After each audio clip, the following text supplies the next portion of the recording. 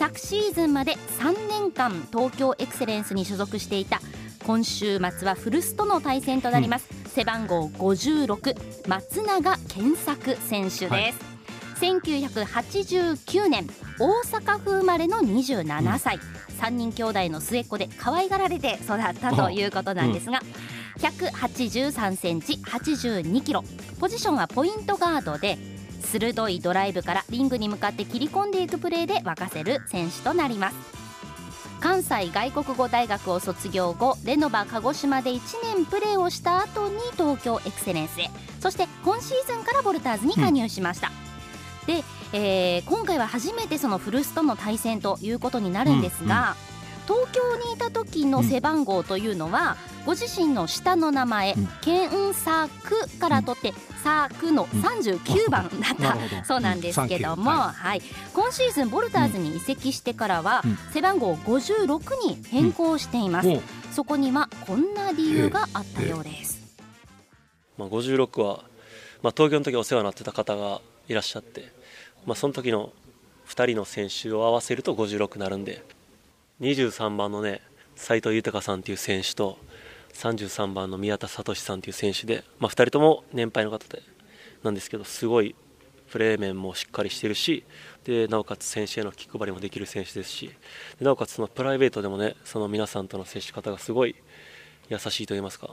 すごい僕大好きな先輩2人なので、その2人の番号を合わせて56番にしました。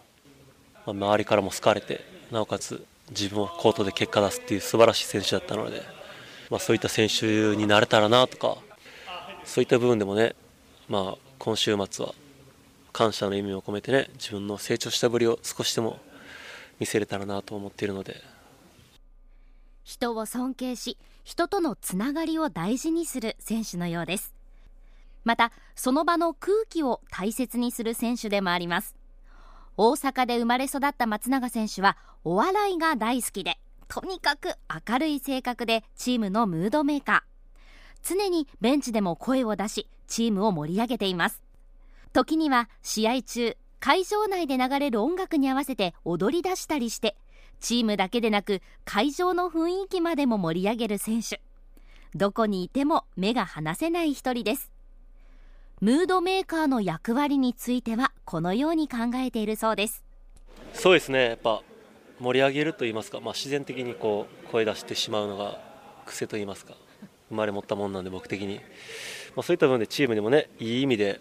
いい流れを作って、それでね、福田選手とか、神原選手とかもね、すごいハッスルする選手なので、そういうチームが一つになって盛り上がってくれればと思ってますね。コートだけでなくベンチでもハッスルする松永選手に注目です。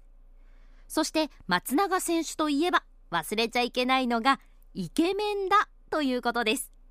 福田真央選手と並んで 1,2 を争うモテ男。自分の武器はとの質問に、大体の選手はスリーポイントシュートやリバウンドなどバスケットのプレーを答えるんですが、松永選手は自分の武器を顔と堂々と答えちゃう選手なんです。 B リーグの選手メーカーのところに、それぞれ選手の武器は何ですかって書いてあるところに、松永選手の武器顔って書いてあったんです。そうですね、一番の武器ですね、僕のどういう、見たら分かるよって言いたいですねすいません、そうですよね、もう言葉はちょっと控えときますすいませんもうすぐバレンタインが近いんですけど、バレンタインの思い出、一番モテ期っていつですか？今ですか？今も実はそんなモテてなくて、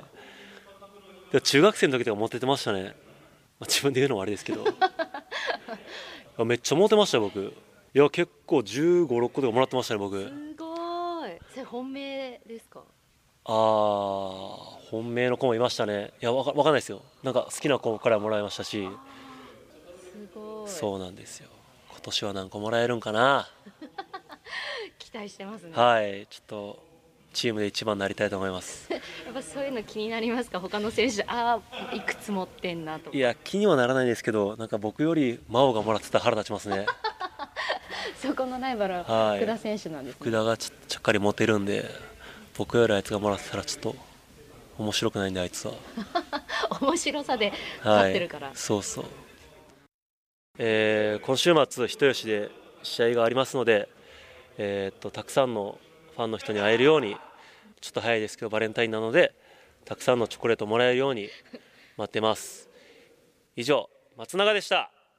はい、なかなかユニークな、ね、明るい選手なんですね。今週末は古巣との対決ということで、そんなところでも燃えている松永選手、イケメンですよ。ぜひ注目してください。ね、チョコレートどうでしょうね、それから今週ボルダーズにもう一つニュースがありました、先日この番組でもご紹介しました、トライアウトからボルダーズに加入していた奈良篤人選手が、現役を引退が発表されまして、同時に安田ヘッドコーチを補佐するアシスタントコーチに就任することが発表されました。もともと将来は指導者になりたいという夢はあったそうなんですが、引退に至った経緯や今の心境を聞いています。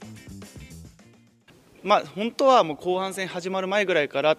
僕の中ではそう決めてたんですけど、チームのなんか雰囲気とか、そういう僕がその自分だけの考えで意見を言うタイミングがちょっとこのタイミングじゃないなと思って、ちょっと間を空いたブレイクタイムの時に許可をしてくれて、今こういう立ち位置になりました。他にもその選手として例えばボルターズを出て違う形でもプレーを続けるっていう可能性もあったと思うんですけど、もともと最初のトライアウトの時にも言ったようになんか熊本にちょっと貢献したいっていう気持ちがやっぱ強かったんですよ。シーズン通して終わってまた違うチームにチャレンジっていうすることも可能だったと思うんですが、貢献がとにかく熊本にしたかったんで、僕の中で選手としてこのボルターズに貢献できるのがやっぱ限界があるんじゃないかなって自分で分かったんですよね。それでいろんな人と少し話して、